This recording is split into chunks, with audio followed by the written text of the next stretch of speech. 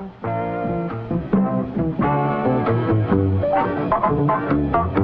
so on and so on. And so on and so on. And so on and so on. What's the title of your show? And so on and so on. That's wonderful. Not Zizek and Hegel and Zizek and that, but and so on. And because I think that we have to read this in a speculative way. It's not and blah, blah, blah. The key element is that so on. And so on and so on.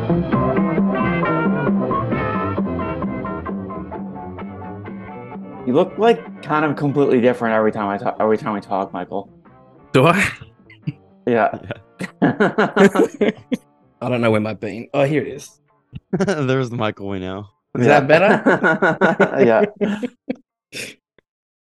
Or this is my summer hat now. Oh, that's yeah. nice. Summer mode. Bucket hat. I got 3 I hats. thought about getting a bucket hat, but I don't know if I want to go down that route. You know, No, you do feel like a dickhead, but Peter, I have you and Michael on the big screen right now. Oh, wow.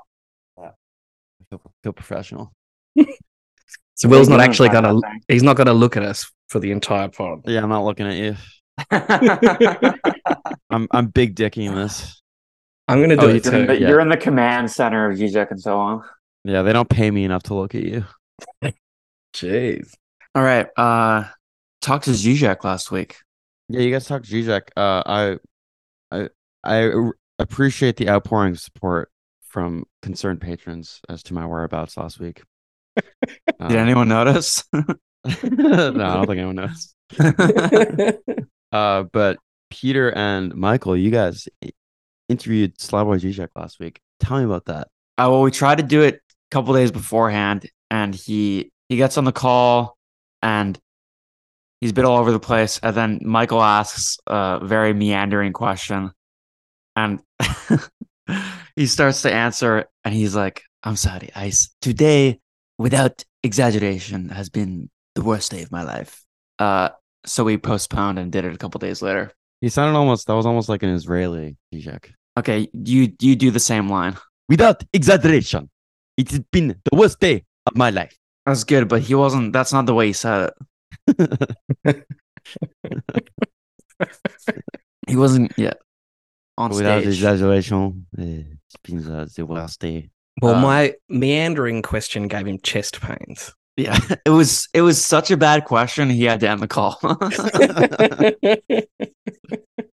Okay, so full disclosure, I was actually there for that, and then I got sick the next day, and then you guys talked to him the day after that.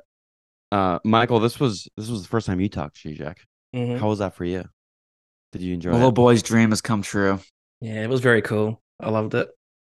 I Yeah, had a good time. How was it? I mean, Did it fit your expectation? Yeah, I reckon. Maybe more so. It did go better than I thought it would. So I have not heard the whole thing yet, but so far I think it's the best Zizek interview I've ever heard, and I don't say that as a invested member of this podcast. I say that as a sick listener. yeah, well. it was great. He said a lot of things he doesn't normally say. He wasn't just playing the hits, Mm-hmm. and it was a good intro to the book, and that's kind of all we were hoping for. And the added bonus of him doing like a Zizekian analysis of the name of the podcast was pretty fun too. I love Oh, that. yeah. Also, the shout out to Michael in Australia, I found very funny. Yeah. Oh, yeah. Like the one getting fucked. in Australia. yeah. Context has somewhat shifted since your interview. With regard to the concept of freedom. I'm Mhm. sure everyone wants to know what we think about the situation in Israel and Palestine. I'm sure they come to us to understand Yeah. what's really happening. I know Zizek's working on his article on it, so we can Oh, yeah. anticipate some. Yeah, yeah. he's doing this. yeah. He's gonna piss. He's gonna say something kind of weird, and then he's gonna piss everyone off. Especially, I think a leftist especially will be pissed off. Yeah. I mean, we haven't said anything about the Ukraine war as well, so we can keep to our track record. Yeah. yeah. I don't think we need I think to we wait. barely mentioned COVID while it was happening. No, actually, I think we mentioned it too much. Did we? Yeah, I think we did. I mean, it was hard not to mention it, but I don't think we ever actually like did we even ever do like an episode on it? Yeah, Did we? there's the couple Zizek books on it.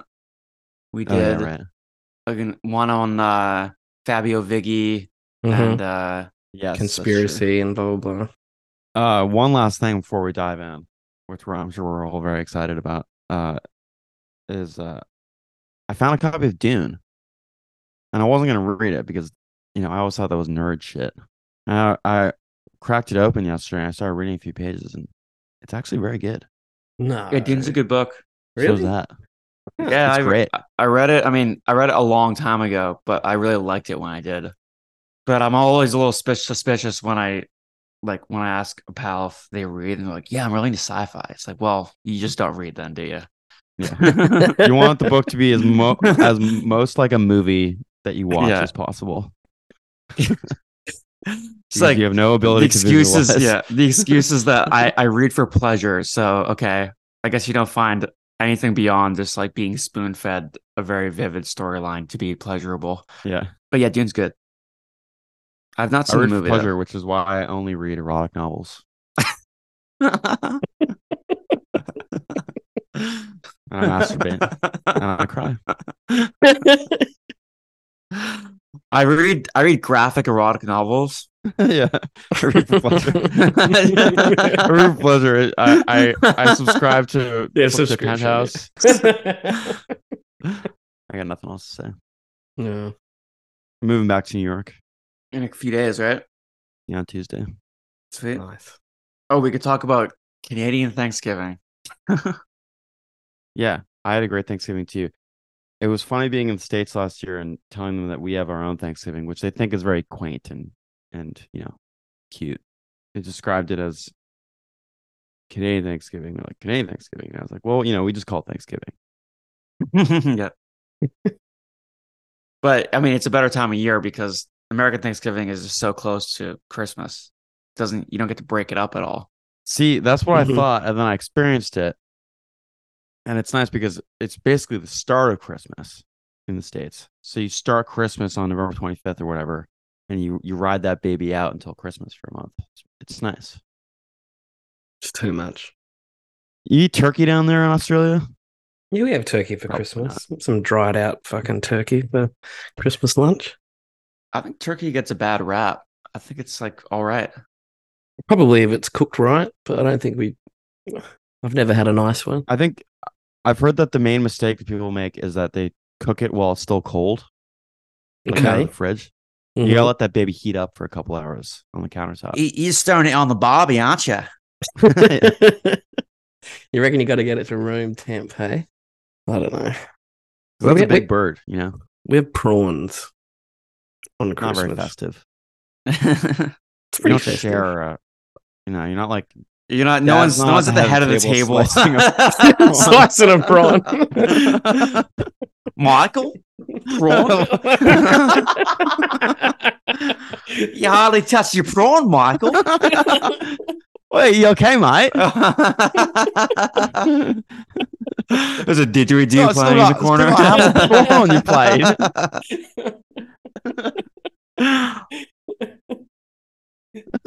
You unwrap your didgeridoo for Christmas. I wonder what it is. And your brother's gotten a rain stick.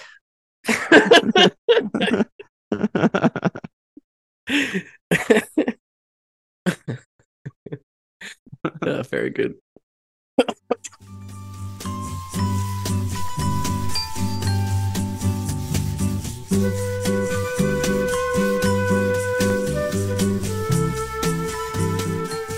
All right, let's get to it. Yeah, freedom, a disease without a cure. Also, Someone interesting- claimed that the interview on a comment on the YouTube that was uploaded of your interview, someone claimed that it was an AI Zizek, which I thought was funny. Yeah, And then That's I hilarious. actually clicked on an AI video of Zizek talking to Fran Lebowitz, and it was such bullshit because it was just a really, really hackneyed riff on his coffee without cream. It's like the AI didn't come up with that golden Zizek riff, you know.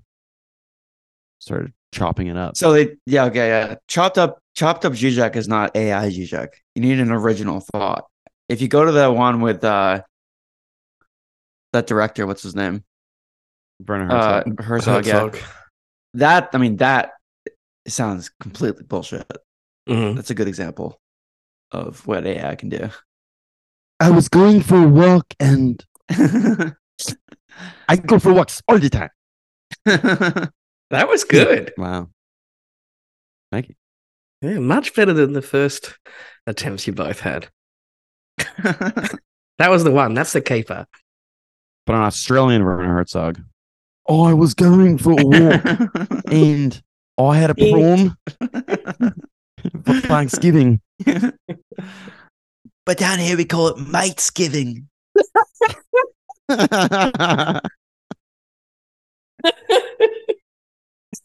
All right. Yeah. So- well, it was the LOL at the end of that comment that really hit cut deep.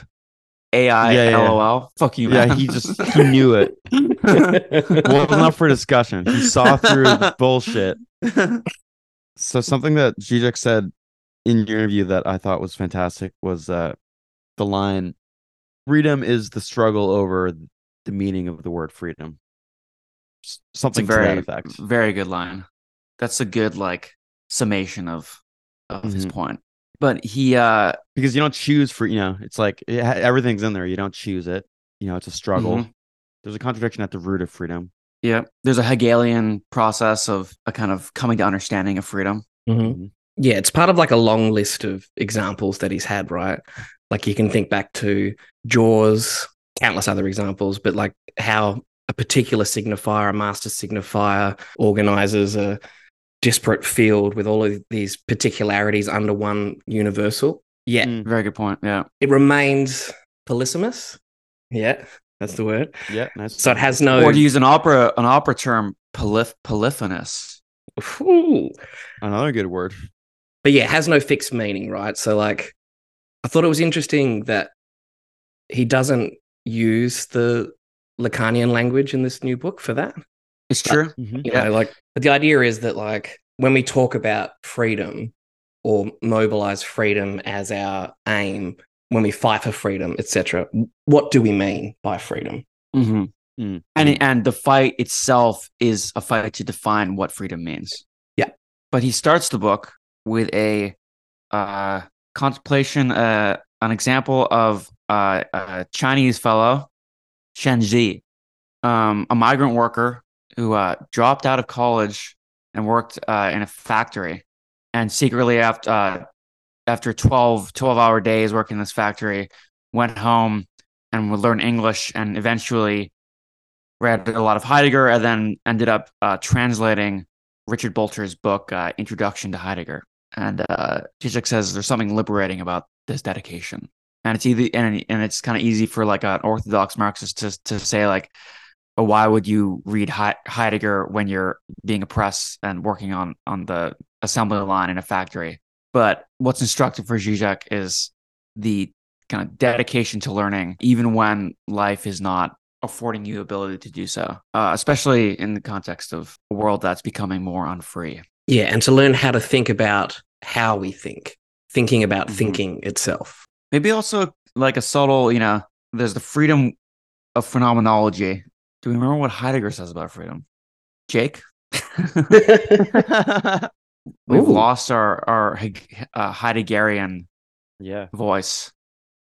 I think it would have something to do with the disclosure of revealing the disclosure of being an aletheia and the clearing of truth and Das Man, of course. But there's that, because there's that tension between in that example, there's the ideal of freedom as an abstract principle, and then there's an actual freedom in what he's doing there, because there's this constriction on his time and his labor and his body, exhaustion and tiredness and all that. But he uses it for something that is not presented within the bounds of that situation. Yeah, that he changing has his like to- material circumstances or whatever. yeah, it's like he's changed the frame of his situation somehow, by choosing something that has no point Concrete, but itself. yeah. And something that Zizek has said forever. No one is as unfree as the person that believes without questioning it that they are free. Mhm. He says that the most dangerous unfreedom is the unfreedom that we experience as freedom. He says that Goethe already knew this. He's quoting Goethe here. None are more hopelessly enslaved than those who falsely believe they are free. Yeah, what is it? We lack the Ghost. very language to articulate our unfreedom, something like that. Exactly. Yeah, that's a Zizek line, right? But like, it's pretty much just a complete rephrasing of the Goethe line. Friend of Hegel, I believe. He was a lot older than him, but he was actually quite good friends with Fichte. But yeah, the also for Zizek, obviously this subject of freedom, looms very large in German idealism. And he compares it to the concept of madness also, I think is interesting there. This radical freedom, he's calling, there's something of a disease in the concept of radical freedom. Something that he says parasitizes on our organic well-being, something destructive and self-destructive. Or to put it in Freud's terms, that operates beyond the pleasure principle. Yeah. Again, something that's not reducible to material, Yeah.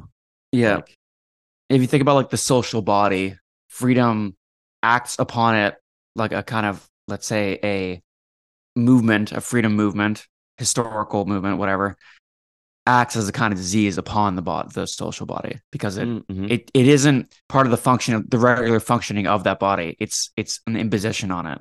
Real French Revolution heads out there. He says freedom at its most basic is a disease.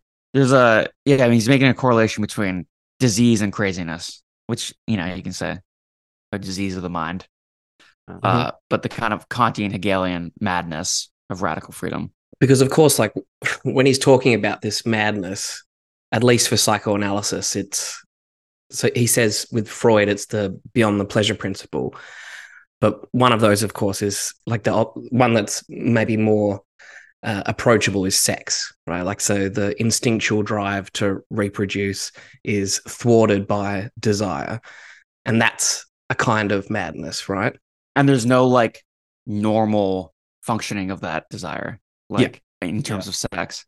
Like he was saying this in our discussion, but like in the second half where he's talking about freedom as unconscious choice, and like the problem with certain contemporary understandings of freedom, which don't kind of understand the unconscious, is that they fail to understand how like even like a normal sexuality is itself already like kind of cut and mediated by this break in the smooth functioning of like who we are as like within our like conscious selves. There's like always this failure within our sexuality, even when we're like quote unquote normal.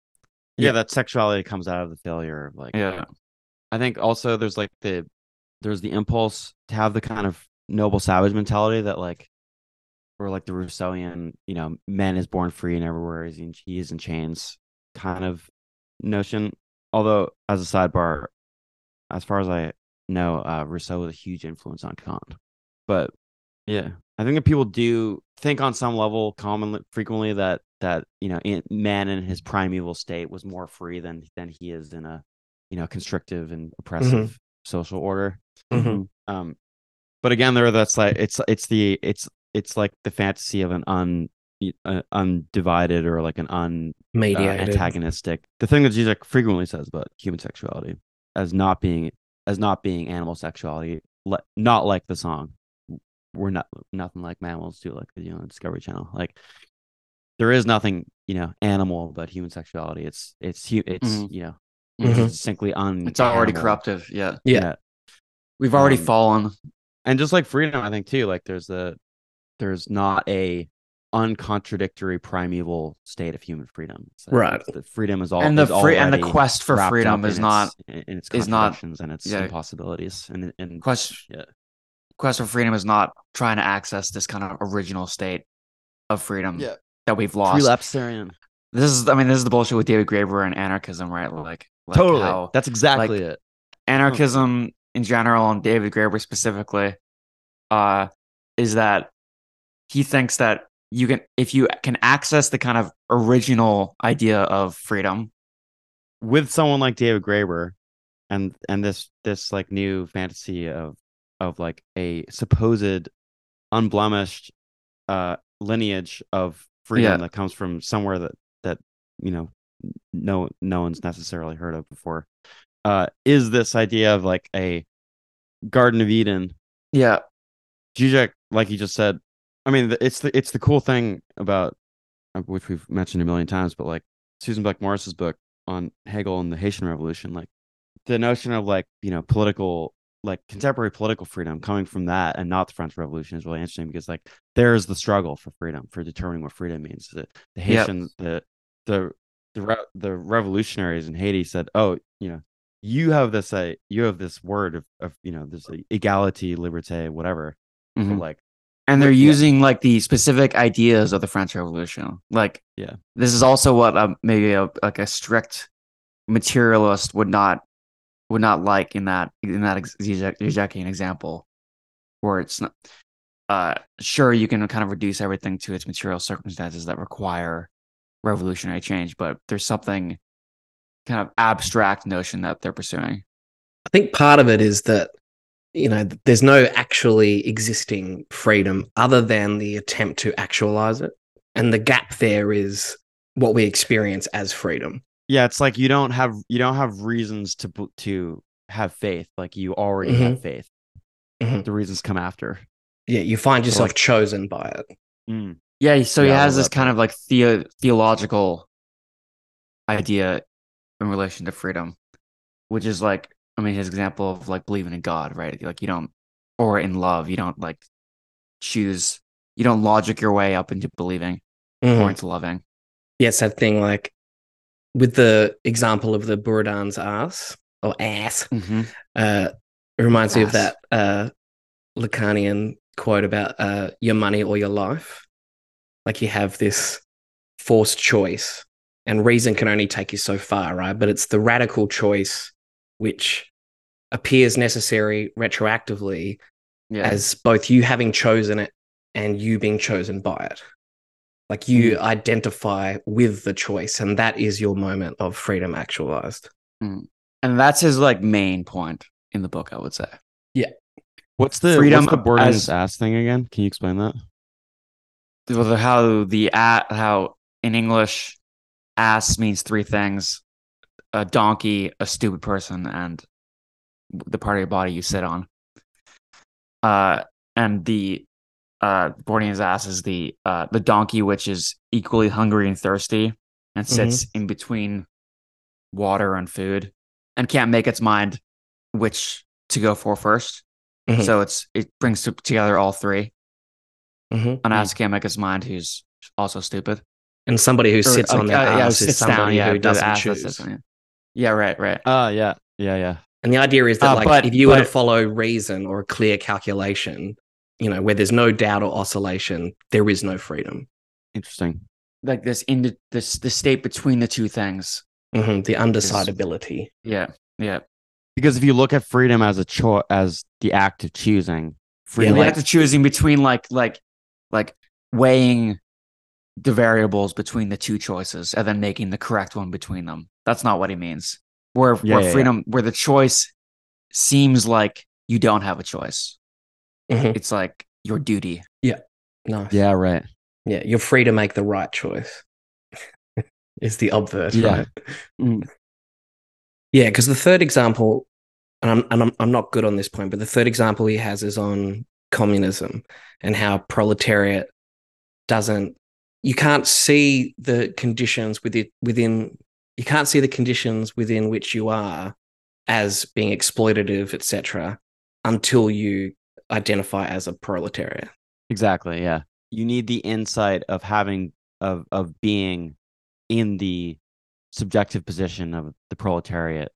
But basically the idea is that like the religious person, communism emerges or appears to you as the right step or whatever, it doesn't come out of reasons to believe. The reasons come after the believing, right? Yeah. Yeah. And he says here, to see the reasons for belief, one already has to believe. And let's go to the end here. The same holds for Marxism. It is not that after objectively analyzing history, I become a Marxist. My decision to be a Marxist, the experience of a proletarian position, makes me see the reasons for it. I.e., Marxism is the paradox of objective, true knowledge accessible only through a subjective partial position. Fucking brilliant, man. It's like, Yeah. who else would say that? Yeah, yeah. There are so many amazing zingers in this one, in the Freedom Book. Yeah, you gotta take your hat off to the man who still has it. Mm.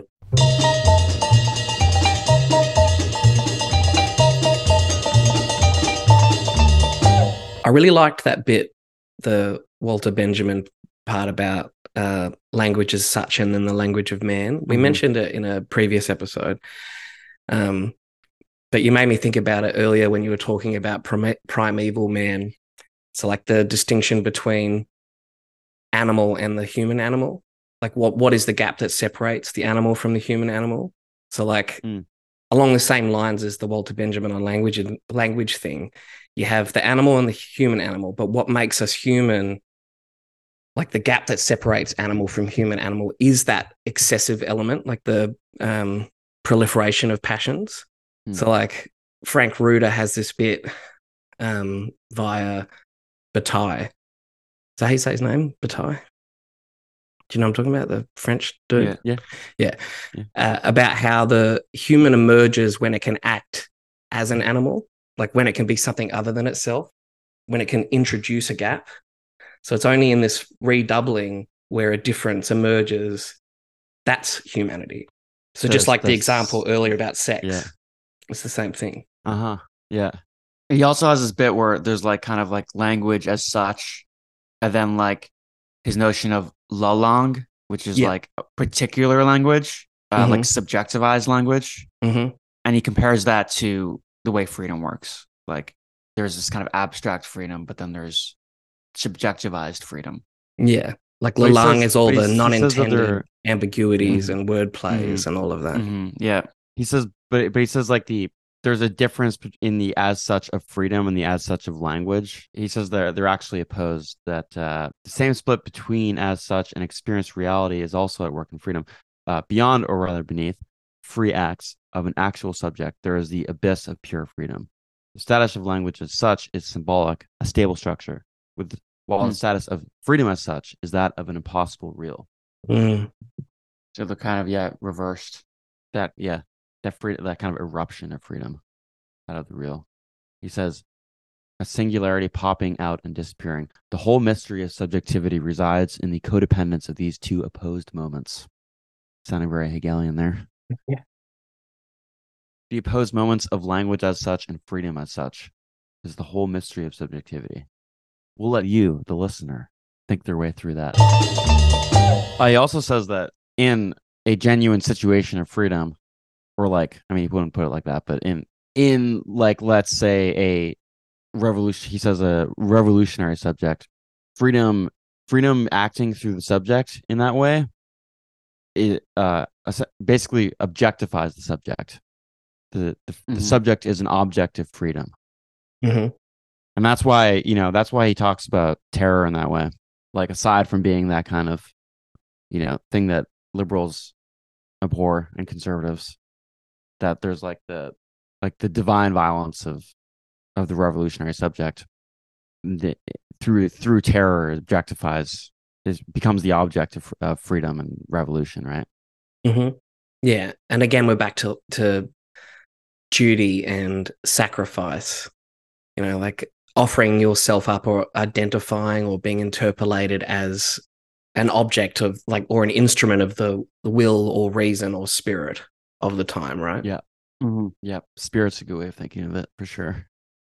Oh, also the distinction between abstract and concrete freedom in Hegel is very interesting, I think.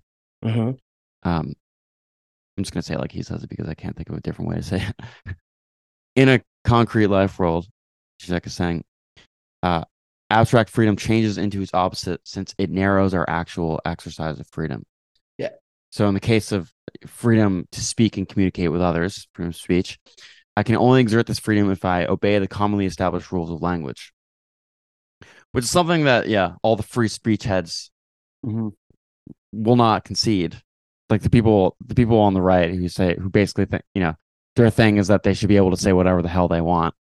Zizek would point out, in this abstract, concrete distinction, like maybe on an absolute level, but in a concrete way, you have to observe conventions which are in themselves limitations. Yeah. You're already freedom ideological. to make yourself understood in any way. All right, you already have to observe those limitations to make yourself understood. And every instantiation of a concrete freedom produces at least the idea of pure abstract freedom. It's only through the concrete instantiation of freedom that you see where it fails, like how it doesn't live up to That's nice. abstract freedom. How the abstraction of the universal form of waste is contradicted by the excess of garbage as such, which then points to the truth of waste itself, which is the thing, the excessive, the remainder. Yeah. The thing that there's not really a place for already. Or like the full access to a given freedom requires the complete reframing of that given ideological system. Like French Revolution, like, I mean, you can debate the origins, but one of the main accepted ones is bread, right? Like they didn't have access to bread. So that demand for the specific freedom begins an entire process over a fight for freedom. That's yeah. Like the particular, how does Ryan say? I think Ryan actually has a nice way of saying that off Y Theory, Ryan Angley. The particular that changes all particulars. That's the one. That's a nice way of that's saying good. it. Yeah, that's good. Yeah. Or like, I mean, the interview you said like I'm all for the kind of liberal notion of free speech, but in order to attain that, like basically saying we need socialism or whatever, communism, to allow for actual free speech, there would be like the entire system of what is considered free needs to be reframed. Yeah, because on first approach, you think that any limitation or constraint on freedom is wrong, right? Yeah. Born free, but in chains, all of that. But he has that example of like walking down the street and not being harassed or beaten up or whatever. But it occurred to me when I was driving that the dividing line on the road in the middle, the white line, whatever color you have in stupid Canada, it's enough that line is there that it does limit your freedom, like does constrain like whether you can drive to the other side or whatever. But that line is enough that that, or at least reasonably assume that the oncoming traffic won't cross it. And what happens is like you now have more freedom to not like drive in a state of pure dread or panic or whatever. Yeah, that's a really good example. I like that a lot. And this is why he's not against like rules, customs, politeness, codes of politeness. Again, contrary to the anarchist view of freedom, let's take those lines away off the road. We can all just agree simultaneously amongst one another what the real version of freedom we can all access is. But anarchists actually use a traffic example. It says like when the traffic lights break down and you're at a T-junction or whatever you call it, the 4 crossing. Intersection, there you go. So when you're at an intersection, suddenly people become incredibly polite. Like, no, you go through. And it does flow. Traffic actually does flow without a roundabout or whatever. But of course, it's only these like, maybe that's like Carnival or something. Like it's this temporary stasis. Suspension. Yeah. Or maybe it's because the absence of the thing that was already structuring the way they act, that is still like active. Like if it was never there, you take it away doesn't mean it's not there. Yeah. Whereas like at a 4-way stop or whatever, it's like the the traffic light may not exist, but there is a traffic light that doesn't exist. Mm-hmm. Nice. Yeah, absence is still depends on what was there before. Mhm. Yeah, it's not like it's not there anymore. Anyway, do you drive on the left side of the road in Australia? Yeah, left hand side. Yeah, Weird. yeah. You're seated in the right hand side of the car, and you drive on the left hand side of the road. It's like the toilet. Each country's. Yeah. Basically means that with oncoming traffic, you and the other driver are as close to each other as possible. I mean, that's the same in the correct way of doing it. Yeah. Where horses ride men in Canada. Oh, here's another banger of a where point. men are mounted upon horses with big wide brimmed hats. Yeah. Well dressed man. There's another absolutely banging point here. He talks about my boy Wittgenstein, the late Wittgenstein. Mm-hmm. I think I just have to read this quote directly because he's just too on it here. He says this is what philosophy effectively is: an illness, a dysfunctional behavior of human mind. In some sense, the late Wittgenstein was right. Philosophical problems arise out of the improper use of language. So the solution is to make them disappear by returning to proper use of everyday language. Fun fact, I tried to write my thesis on that very notion, and I did not fully succeed. The problem is, of course, that it is impossible to do. Sorry. Problem is, of course, this is impossible to do since misuse is inscribed into the very heart of language, into its very notion, as Hegel would have put it. The rules of language can be changed in order to open up new freedoms, but the trouble with politically correct newspeak clearly shows that the direct imposition of new rules can lead to ambiguous results and give birth to new, more subtle forms of racism and sexism. Mm-hmm. That was like a while back, Michael. We were talking about the new politically correct words for homeless people. Oh yeah, Which already in itself was a politically correct term. Like unhoused, Yeah. Which nothing changes with that. It's with clear. The new term. Yeah. The euphemism treadmill. Yeah. But that, I love that the idea of misuse as being inherent in language. Mm-hmm. It's not like there's not like a pure language that we can. Thing. Yeah. Wittgenstein thing is just is like language is use. Like language is how you use it. Yeah. But also this idea of misuse is really interesting. Yeah, like there's no proper use of language, I guess is what Zizek's twist on it. It's like always misused. Mm-hmm. Which is definitely something that Wittgenstein recognized. But as far as I know, he wouldn't have put it like that. But then there's the Lalande aspect as well, right? Like, that it's full of all of these ambiguities and non-intended consequences. Mm-hmm. It's already because there's the kind of psychological and subjective element, which for Wittgenstein he would have a hard time allowing because he has this whole thing which I've definitely mentioned before of like a private use of language. He calls it being impossible because even if you have a very detailed, like new language that you've created, it's meaningless to other people, and therefore it's not a language because language is something that is used and spoken, between people. You wouldn't have had too much of a concept of like a kind of structuralist idea of language, would he? I don't know. I think you could make the like he has the beetle in the box thing, which I think there's structuralist implications to that like using words is like having a beetle in a box. That I have this box and there's a beetle in it. And you have a box with a beetle in it. Although I don't know for sure if you have a beetle in your box and you don't know for sure if I have a beetle in my box.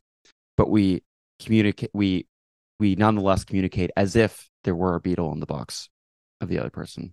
I think that structurally speaking, like words don't have inherent meanings, but we communicate as if they do. Right. And there's almost like a utility that gets emphasized with Wittgenstein, right? Yeah. But at the same time, he'll say something like, whereof one can't speak, thereof one must be silent. Like I'm trying to think about Yes. maybe how he would approach these impossible, like the forced choice of the Buridan's ass. Oh, he has many. He has a lot of things that resemble that in philosophical investigations. That line that you just said is the very last line of the Tractatus, his first book. Uh, and yeah, that that kind of Bourdain's ass thing, I think, would fit very well in his later philosophical investigations, even from the get go when he's talking about words as if they were blocks, like built as if they were. Yeah. True. Mm-hmm. And then like He's word trying to- games. Word games is also like you can make a Zizekian spin on that too. Yeah. We should do an episode on philosophical investigations sometime. It's really, I think, one of the best books of philosophy ever written. It's like I'd love to do that. right up there. It's so fucking good. Another philosopher who, like, I mean, with Wittgenstein, like, just like you're pointing to, there's, I mean, obvious differences. They're not the same. Like Zizek is not a Wittgensteinian, but you can relate a lot of topics or like concepts to it. Zizek brings up Sartre in the book. He talks about an example where Yeah. It was Sartre basically saying that at no time were the French more right. free More than free, under yeah. the German occupation.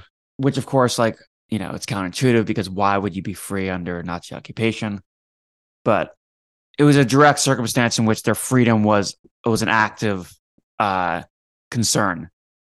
Where in their own freedom there was we in the interview too, I asked him about Sartre, and he said that his issue with Sartre, although he respects a lot of what he has to say, is that he's not existentialist enough. Do you know what he meant by that? Sorry, this is in the interview that you In did? the interview, yeah. Because he doesn't actually explain what he meant by that. Maybe it's because, I mean, Sartre obviously doesn't have a concept of the unconscious in his theory of freedom. So that might be what he meant. That's what I took from it. I will say, though, I have existentialism as humanism here with me.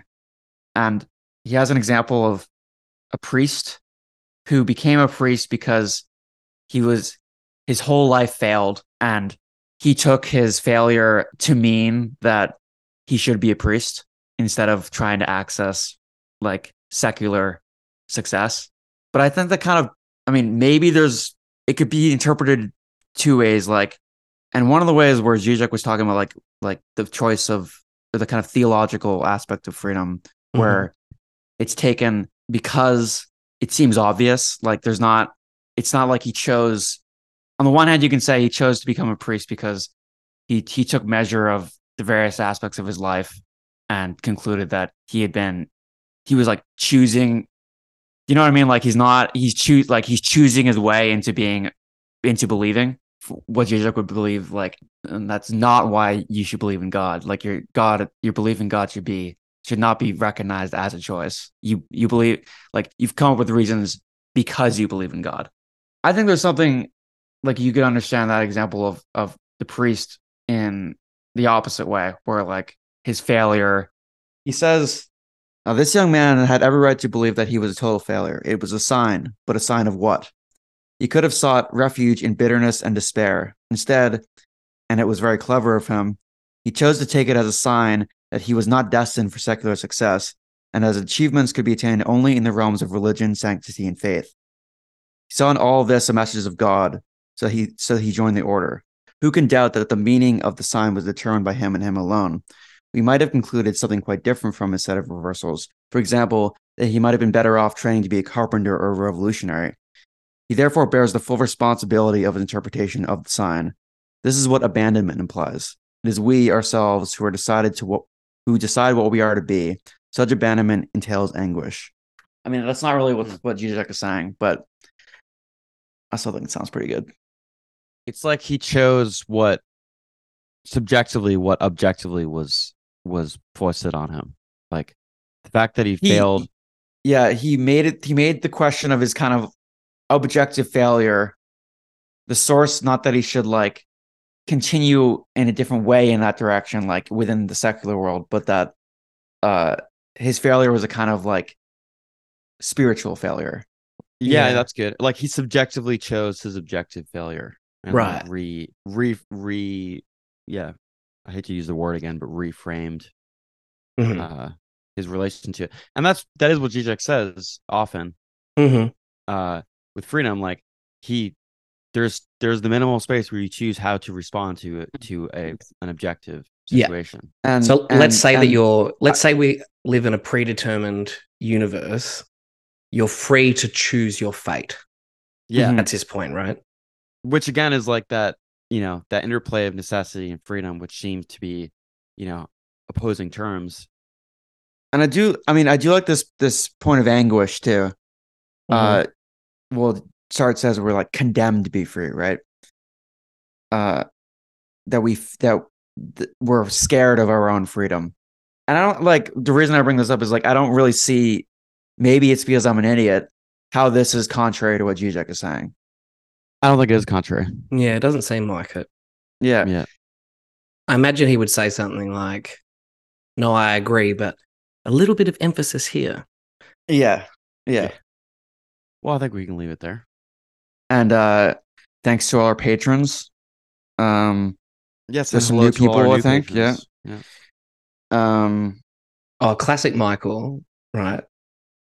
You can tell me to fuck off. Okay, go on. But I thought this was. I wonder what you guys act like. I do genuinely care what you guys think about this one. At the end of the intro, he says, "But how will this emancipation look? Since capitalism implies permanent self-revolutionizing, are we aware of how thoroughly our lives have changed in the last 50 years? My wager is that perhaps the time has come to reconceive communism as a counter-revolution, as an effort to establish a new stable order." Like, in what sense is communism a counter-revolution? Because the revolution is occurring under capitalism. Mhm.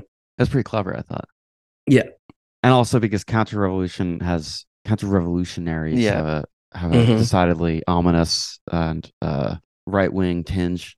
Yeah, there's a kind of conservative, obvious conservatism, the counter-revolutionary. But because he italicizes it. Counter-revolutions tend to be more successful than revolutions. They do. They do.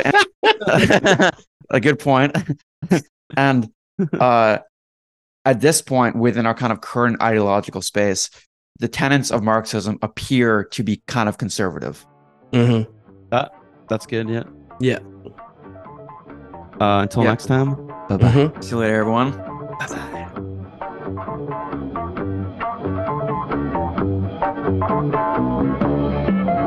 And so on and so on. And so on and so on. And so on and so on.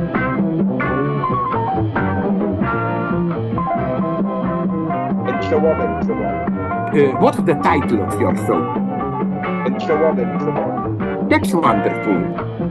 Not Zizek and Hegel and Zizek and that, but and so on. And because I think that we have to read this in a speculative way. It's not and blah, blah, blah.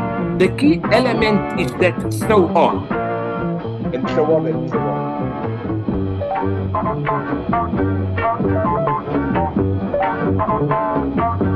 And so on and so on.